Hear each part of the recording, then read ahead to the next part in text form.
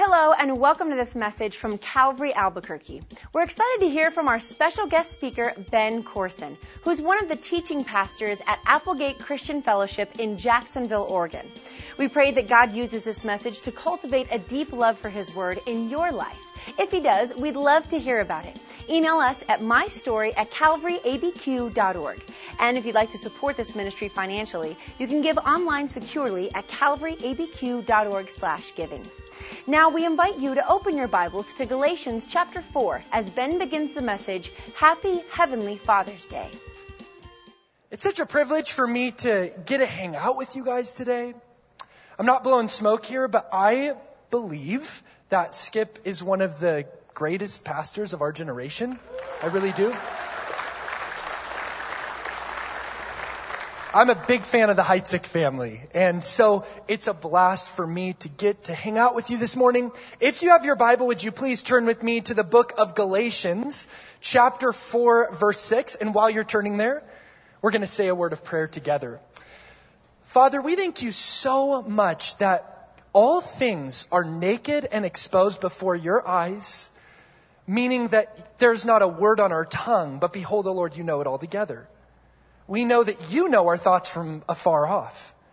And so I pray that you would borrow my voice box and speak into the recesses of each individual's soul. And I pray that each person here would feel like I was stalking them. That I was following their Facebook, their Twitter, their Instagram, their Snapchat, that I was reading their minds and listening in on their conversations, because I know that you can do this. God, if you can talk through a donkey, then you can use me. So I pray that you'd have an awesome conversation with us this morning. In Jesus' name, amen. I'm so grateful that as followers of Jesus, we know that our pioneer and the captain of our salvation is called the King of Kings, the Lord of Lords, Emmanuel, Messiah, the Prince of Peace, the Son of God, the light of the world, the way, the truth, the life, the Lion of the tribe of Judah, the door for his sheep, the shepherd who lays down his life for his lambs, the vine who gives fruit to his branches, the Word of God made flesh, the Alpha, the Omega, the beginning, the end, the resurrection, and the life, the Prince of the Kings of the earth, the Amen, the root of David, the beginning of God's creation, he who wields the bright and morning star, and he who holds the double-edged sword. That's our captain, and that's a great leader. It's true. One of my favorite things about Jesus is he said, if you have seen me, you have seen who? The Father. If you want to know what your heavenly Father on this Father's Day weekend looks like, watch Jesus hanging out with little ankle biters and tiny tots. When the disciples are telling the kids to scram, Jesus says, actually, these kids are the greatest in the kingdom. And he takes a kid up in his arms and blesses it. Watch Jesus forgiving prostitutes and saying, no one condemns you, neither do I condemn you. Go your way and sin no more. Watch Jesus hang out with Benedict Arnold traders, tax collectors for the Roman Empire who were actually Jews who everybody hated, and they cheated the Jews out of their pocketbook money, and Jesus invites himself over to their houses for dinner.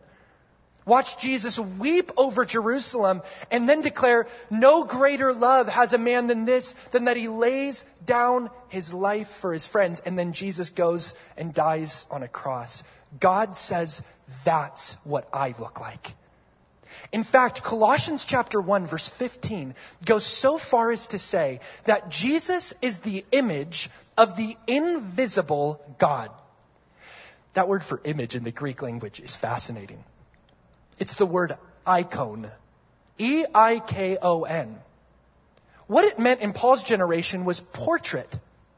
So if I was painting your picture, that's your icon in Greek. But it's actually the nearest ancient Greek equivalent to our word for photograph.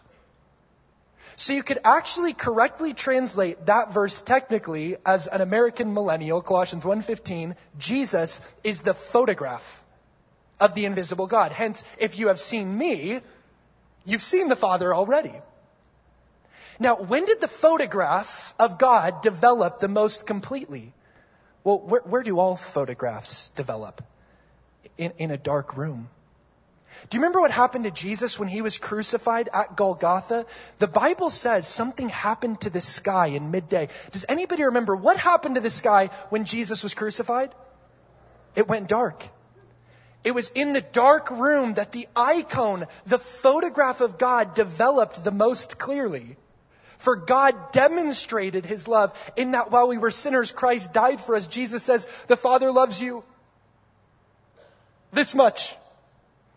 That's what he declares.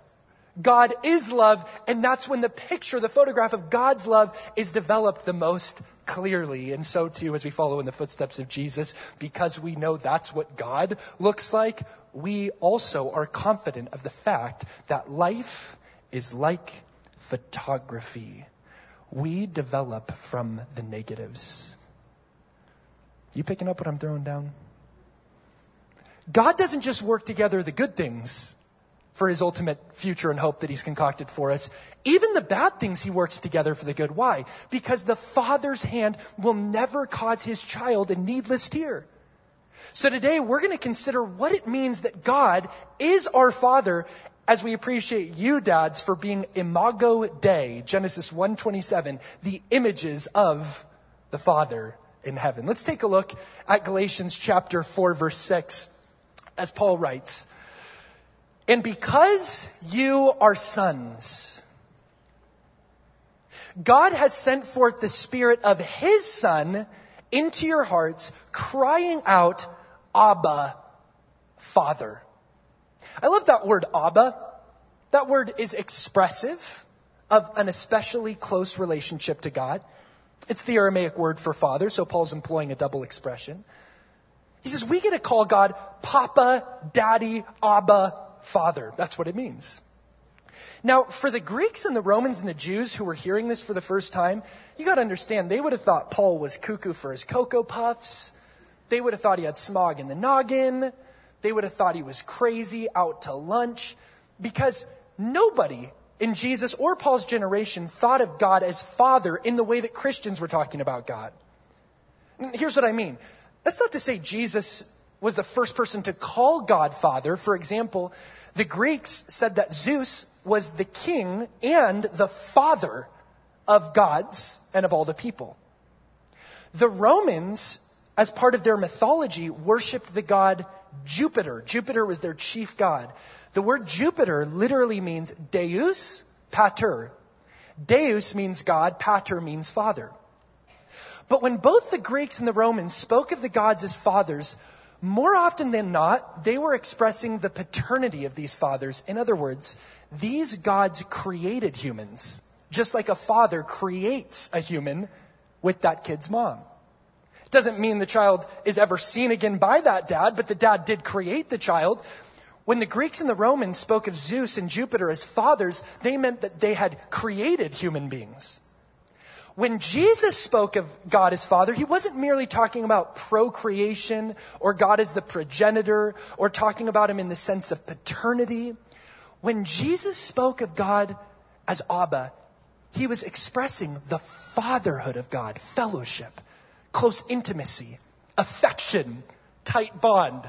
God is close-knit with his kids. Jesus said, "Fear not, little flock. It is your Father's good pleasure to give you the kingdom." Jesus said, "The Father knows when a sparrow falls. Are you not of much more value than many sparrows, O you of little faith?"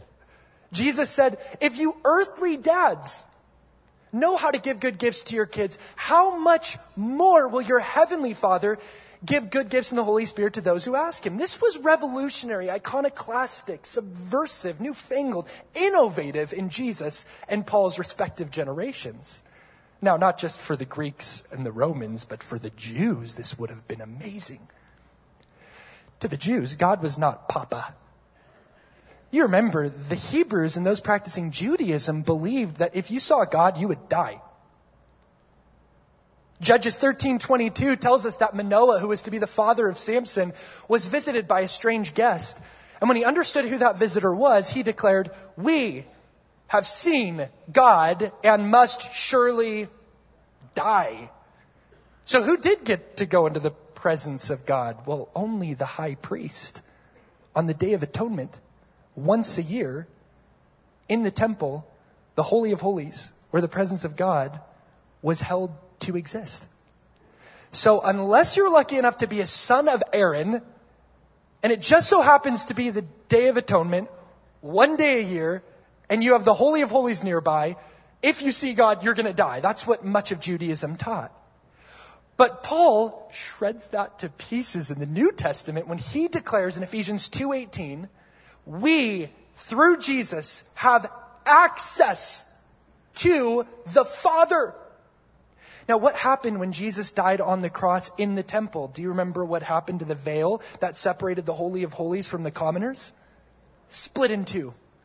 God's ripping the veil in half, saying, come boldly to my throne of grace and call me daddy, call me papa. So Paul, in concert with this verse, perfect synchronicity, echoes this sentiment in Romans 8:15 when he declares, we have not received the spirit of bondage again to fear, but the spirit of adoption by whom we cry, Abba, Father. Because God is our dad, Paul argues, we no longer have to be afraid of anything. What if the God who made Canis Majoris and the Milky Way galaxy and Saturn and the cosmos and kangaroos who carry their kids in marsupial pouches and bumblebees and hummingbirds that fly in reverse and honey which tastes like hope feels? What if that God said, I'm your dad? What do you have to be afraid of? Paul says we are not under the spirit of bondage again to fear. We have the spirit of adoption. It is not the power of darkness that is to be feared. It is fear that gives power to the darkness. So the most often repeated commandment in the Bible in this book more than 200 times is do not be afraid. Perfect love casts out fear, and God is love. So we know that the battle is not ours, but the battle is the Lord. So we don't got to be afraid of anything. We can take up the helmet of salvation, the sword of the Spirit, which is the word of God, the shield of faith, which can quench every fiery dart of the wicked one, the breastplate of righteousness, the belt of truth, the shoes of the preparation of the gospel of peace, fight a good fight, wage a good warfare, go hunt some demons, do a dent in the kingdom of darkness, and put to flight the empire of evil, because we cry out, Abba, Father, to the King of the universe. So what kind of life would you live if fear wasn't a factor? If impossible seemed more like a dare instead of a declaration? What if you let all your reasons not to fear outnumber the reasons not to try? If you don't look at God as Father, and you don't think Abba's got your back, then let me tell you, you're going to be scared of everything. I know for me, if I don't think God's my Father, I don't just get paranoid about the big, grandiloquent, great, perhaps mysteriousness of the future. I'll even sweat the small stuff too. Like I have bad OCD, so I'll be eating bacon and I'm like, oh no, God, there's a hair in my food. God's like, Ben, you're eating bacon. There's a pig in your food. Is that really what you're going to be worried about right now? Like seriously, come on. So what is a dad? If God's our Father, what is a dad? As you dads get to reflect the nature of our loving Father today. A dad is somebody, this is my definition of a dad today. A dad is somebody who carries pictures where his money used to be.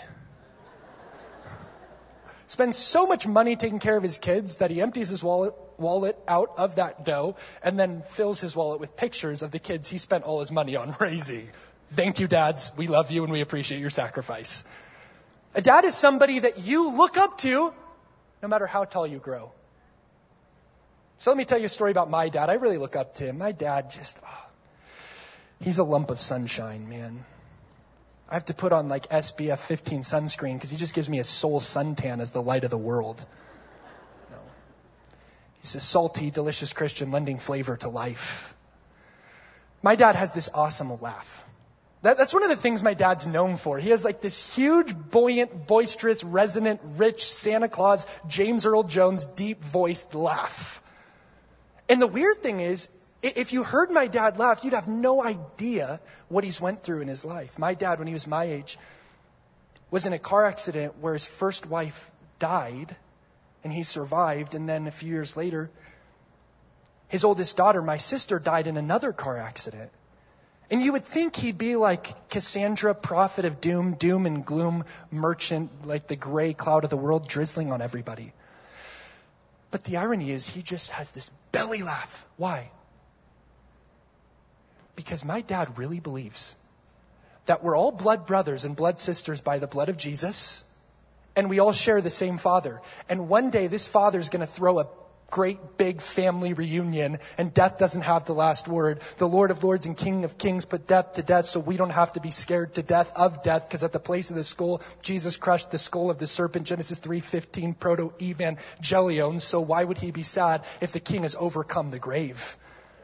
And he really believes that he's going to see his family again. The same is true for you. Listen, when you're walking with God, when you know that he is your Abba Father, you can say, I have all the great and precious promises of the Father working on my account. What the enemy means for evil, the Lord means for good. He turns my mourning into dancing. He gives me the garments of praise for the spirit of heaviness. He turns my sorrow into joy. So I will wait on the Lord and be of good courage, and he will strengthen my heart. I would have lost heart, but I believed to see the goodness of the Lord in the land of the living, because those who wait on the Lord will renew their strength. They will mount up with wings like eagles. They will run and not grow weary. They will walk and not faint. Joshua 1:9, be strong and of good courage. Do not be afraid, nor be dismayed, for the Lord your God is with you wherever you go. Psalm 1 says, meditate day and night on his law, and you'll be like a tree planted by the rivers of water, bringing forth fruit in your season, so that your leaf does not wither. Whatever you do shall prosper. Psalm 20 says, may the Lord grant you your heart's desire. Psalm 21:2 says, the Lord has granted me my heart's desire. Psalm 37:4 says, delight yourself in the Lord, and he will give you your heart's desire. Psalm 145:19 says he will fulfill the desire of those who fear him. He will also hear their cry and save them, because Jeremiah 29:11, the thoughts that he thinks toward you are not of evil, but of peace, to give you a future and a hope. Matthew 7:7, you can ask, seek, knock, and the door will be open to you, because neither height, nor depth, nor angels, nor principalities, nor powers, nor things present, nor things to come, neither life, nor death, nor any other created thing can separate you from the love of God, which is in Christ Jesus our Lord. So rejoice in the Lord always. Again, I will say rejoice. Be anxious for nothing, but in everything, by prayer and supplication with thanksgiving, let your requests be made known to God, and the peace of God, which surpasses all understanding, will guard your hearts and minds through Christ Jesus. So brethren, whatever things are true, noble, lovely, just, pure, virtuous, and praiseworthy, think about these things, because whether you're hungry or full, suffering or abounding, you can be content in all things and do all things through Christ who strengthens you. For my God shall supply all of your needs according to the riches of glory by Christ Jesus. He will keep his mind in perfect peace, whose heart is stayed on thee. So I cry out, Abba Father. I'm no longer under the spirit of bondage again to fear. So why would I be a gloomy Christian? I don't know.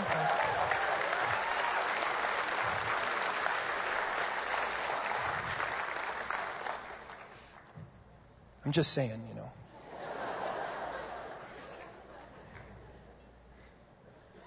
People ask me if I drink coffee. I'm like, I think I would be unbearable if I drank coffee. I'm the only millennial who actually doesn't. But look at our text. Our text says we cry out to God. Abba. We cry out to him. You know God listens. God listens. He's tapped into souls like the FBI is tapped into phones. He's listening. And God answers mail.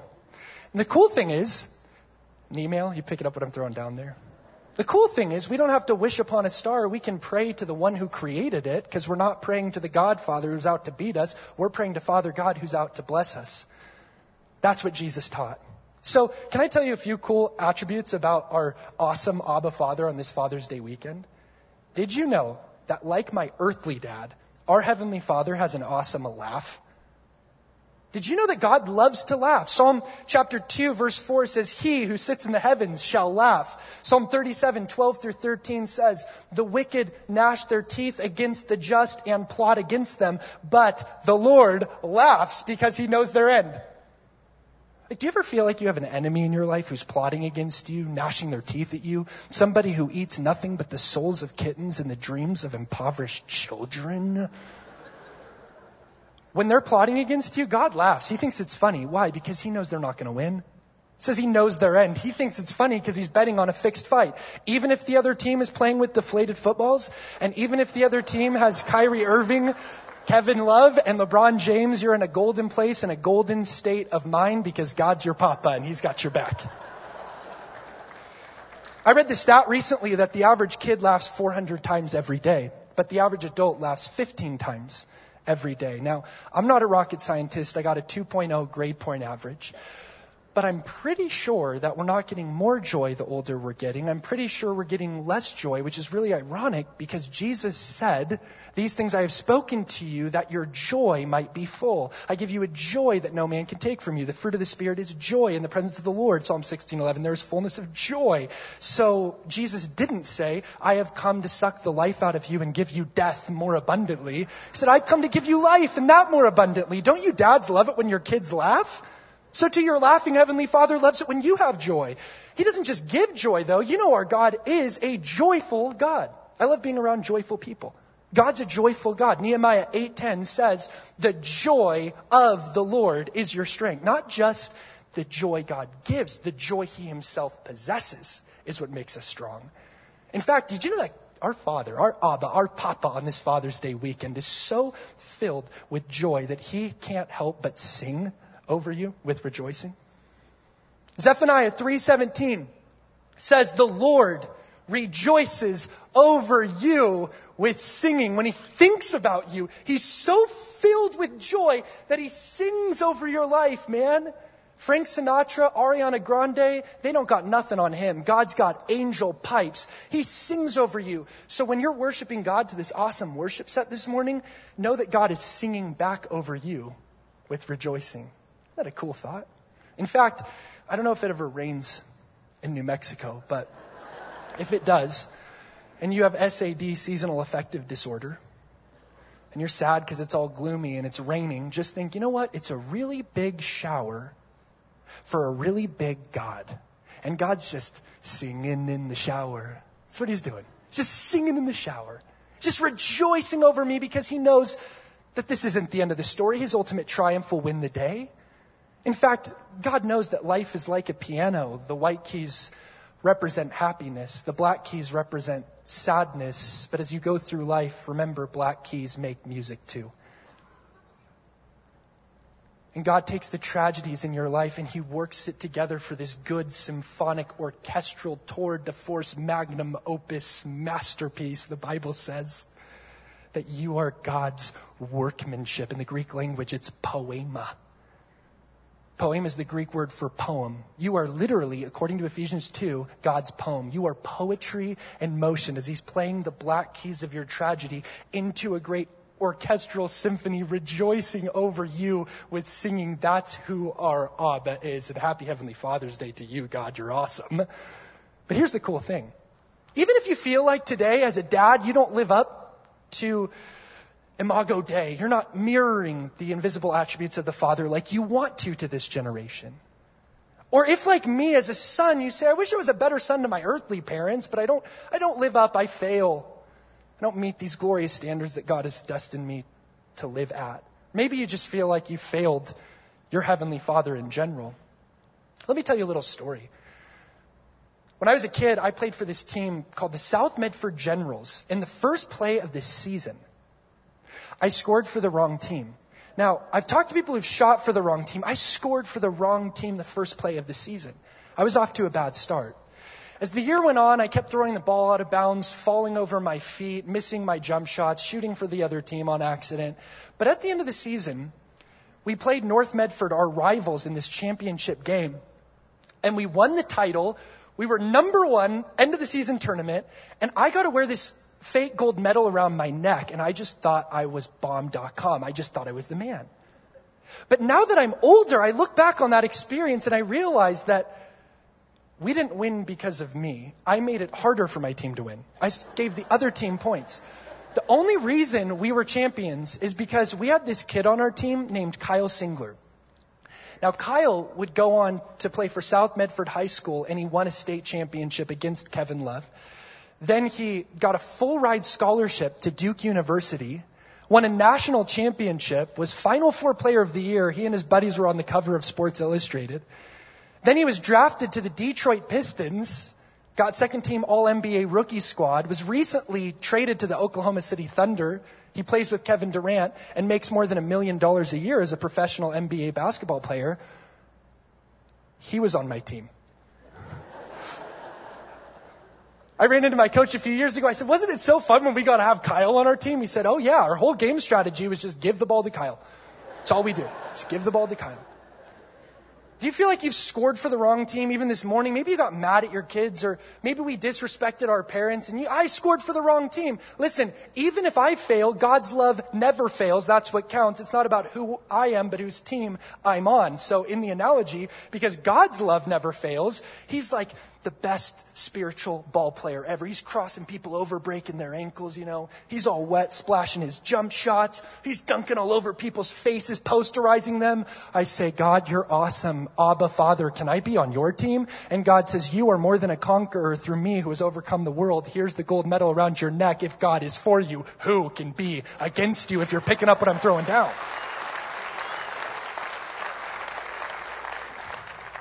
Besides, even if you fail, you're in good company.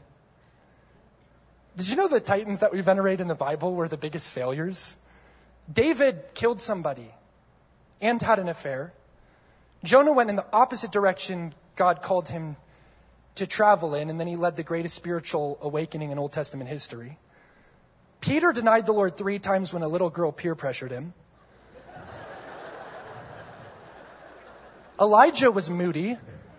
Paul the Apostle tried to kill Christians. So if you feel like you failed, you're in good company. In fact, it's true in history, by the way. Have you ever noticed this? Like the greatest people in history were often the biggest failures. Thomas Edison was told by his school teachers that he was too stupid to learn anything. Dr. Seuss, his first book was rejected by 27 different publishers. Winston Churchill failed 6th grade and lost every public office role he ran for before he became prime minister at 62. Colonel Sanders, the creator of KFC, tried to sell his chicken recipe, but more than 1,000 restaurants turned him down. Abraham Lincoln couldn't get into law school, failed at business twice, lost 8 elections, and then became our 16th president. Walt Disney tried to get funding for Disneyland, but more than 100 banks turned him down. And then he created Disneyland, and all the banks are kicking themselves to this day. Harrison Ford, can't wait for the new Star Wars. Harrison Ford was once taken into an executive's office and told he would never make it in the movie business. Vincent van Gogh sold, as a post-impressionist painter, 1 painting in his entire life. No wonder he cut off his ear. Do you know Walt Disney was once fired by a newspaper editor because he, quote unquote, lacked imagination and had no good ideas? So if you feel like you're a failure, listen, it's not about how high you climb. It's about how high you bounce when you hit the bottom. You have God on your team. And I want to tell you that in the Father's eyes, you dads are a star. Not just you dads, all of you children of God, you are stars in the Father's eyes. Philippians 2:15. Paul there declares that we live in a wicked and perverse generation. But, he said, in this wicked and perverse generation, we shine as lights. The word for lights that he uses in the Greek language is phostires. It's the same word that the author of Genesis employed when he was writing the Septuagint, which was the Greek translation of the Hebrew Scriptures, when it declares that God put the heavenly lamps in space, i.e. the sun and the moon. So just as God put the sun and the moon and the stars up in space, and those are called in Genesis, the Greek translation, phostires, so too Paul hijacks that word and says, you are phostires, stars, in a wicked and perverse generation. Now, the darker the sky is, the more the phostires can shine up in the heavens. So too, the darker the earth is, God from the heavens can look down and see that the more black the backdrop is, the more his phostires can shine all the brighter. So we don't have to complain about how dark our world is, how dark our family is, how dark our lives are. We can use the darkness as a backdrop against which to shine all the brighter, because we are phostires. Daniel 12:3 says those who are wise will shine like stars forever in heaven. Yes, Taylor Swift is a pop star, and yes, Steph Curry is a basketball star, but you are a kingdom star. Philippians 2:15, Daniel 12:3, in the eyes of the Father, so you have cause for rejoicing. I believe that. So, changes our whole attitude when we look at God as Father. Because a bad attitude's like a flat tire. You can't go anywhere until you change it. I read this fact recently. Researchers discovered, as we begin to draw to a close, researchers discovered that happiness increases by 10% on Fridays. I could have done that study. Why? Because you have a day off the next day. Check this out. One time my dad was in an airplane, and he was in a storm, and the wings were freezing over, and the pilot said they were going to crash. Because there were treacherous mountains, the winds were boisterous, they didn't have the defrosting mechanisms requisite to thaw out the plane. So my dad heard that they were likely going to crash, and then he took a nap after he heard that.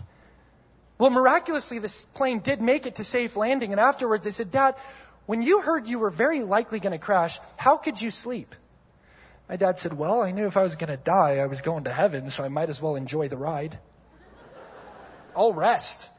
Jesus loved to rest like those 10% happier people on their day off when Friday rolls around. Parachute with me down from that airplane where there was a storm in the sky to the Sea of Galilee, which is 680 feet below sea level, surrounded by a hilly region, funneling in cold winds that cause tempestuous storms to emerge from out of thin air.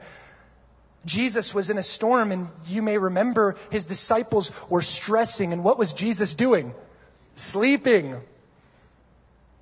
He's just a citizen of the land of Nod, sawing logs, catching 40 wings, snoozing away. The disciples, they say, Master, don't you care that we're dying? Jesus gets up, works the kinks out of his neck, probably rubs the sleep out of his eyes. And the author says that he rebuked the storm and told it to be still. In the Greek language, it's the same phrase that's used of Jesus rebuking demons and casting them out. And he stilled the storm, overcame the storm like he overcame Satan. And the disciples said, what manner of man is this? Even the wind and the waves obey him. Listen, both Jesus and his disciples got to the other side. The disciples got their stressing, Jesus got their sleeping.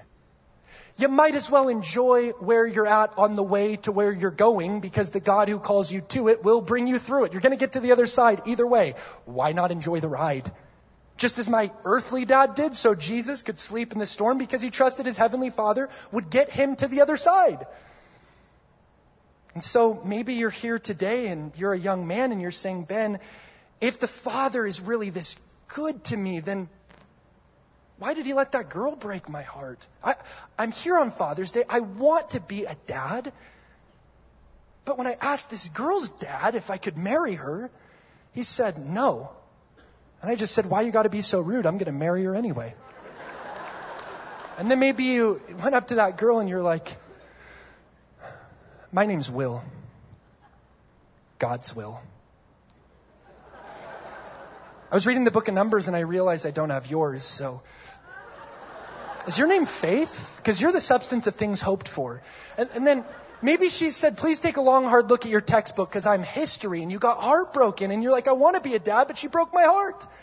I had that happen to me. I was dating this girl. She dumped me, married my best friend. And I was heartbroken for a year. You should have heard my sermons then. They were so depressing. I wanted to be a monk in the woods. But you know what? After a year of being heartbroken, one night this Mexican girl walks into the church, has this Hispanic flair going on, blue eyes, blonde hair. I'm like, I got to go say hi to her. So I think of a really romantic line, and no kidding, I said, will you go with me to Taco Bell?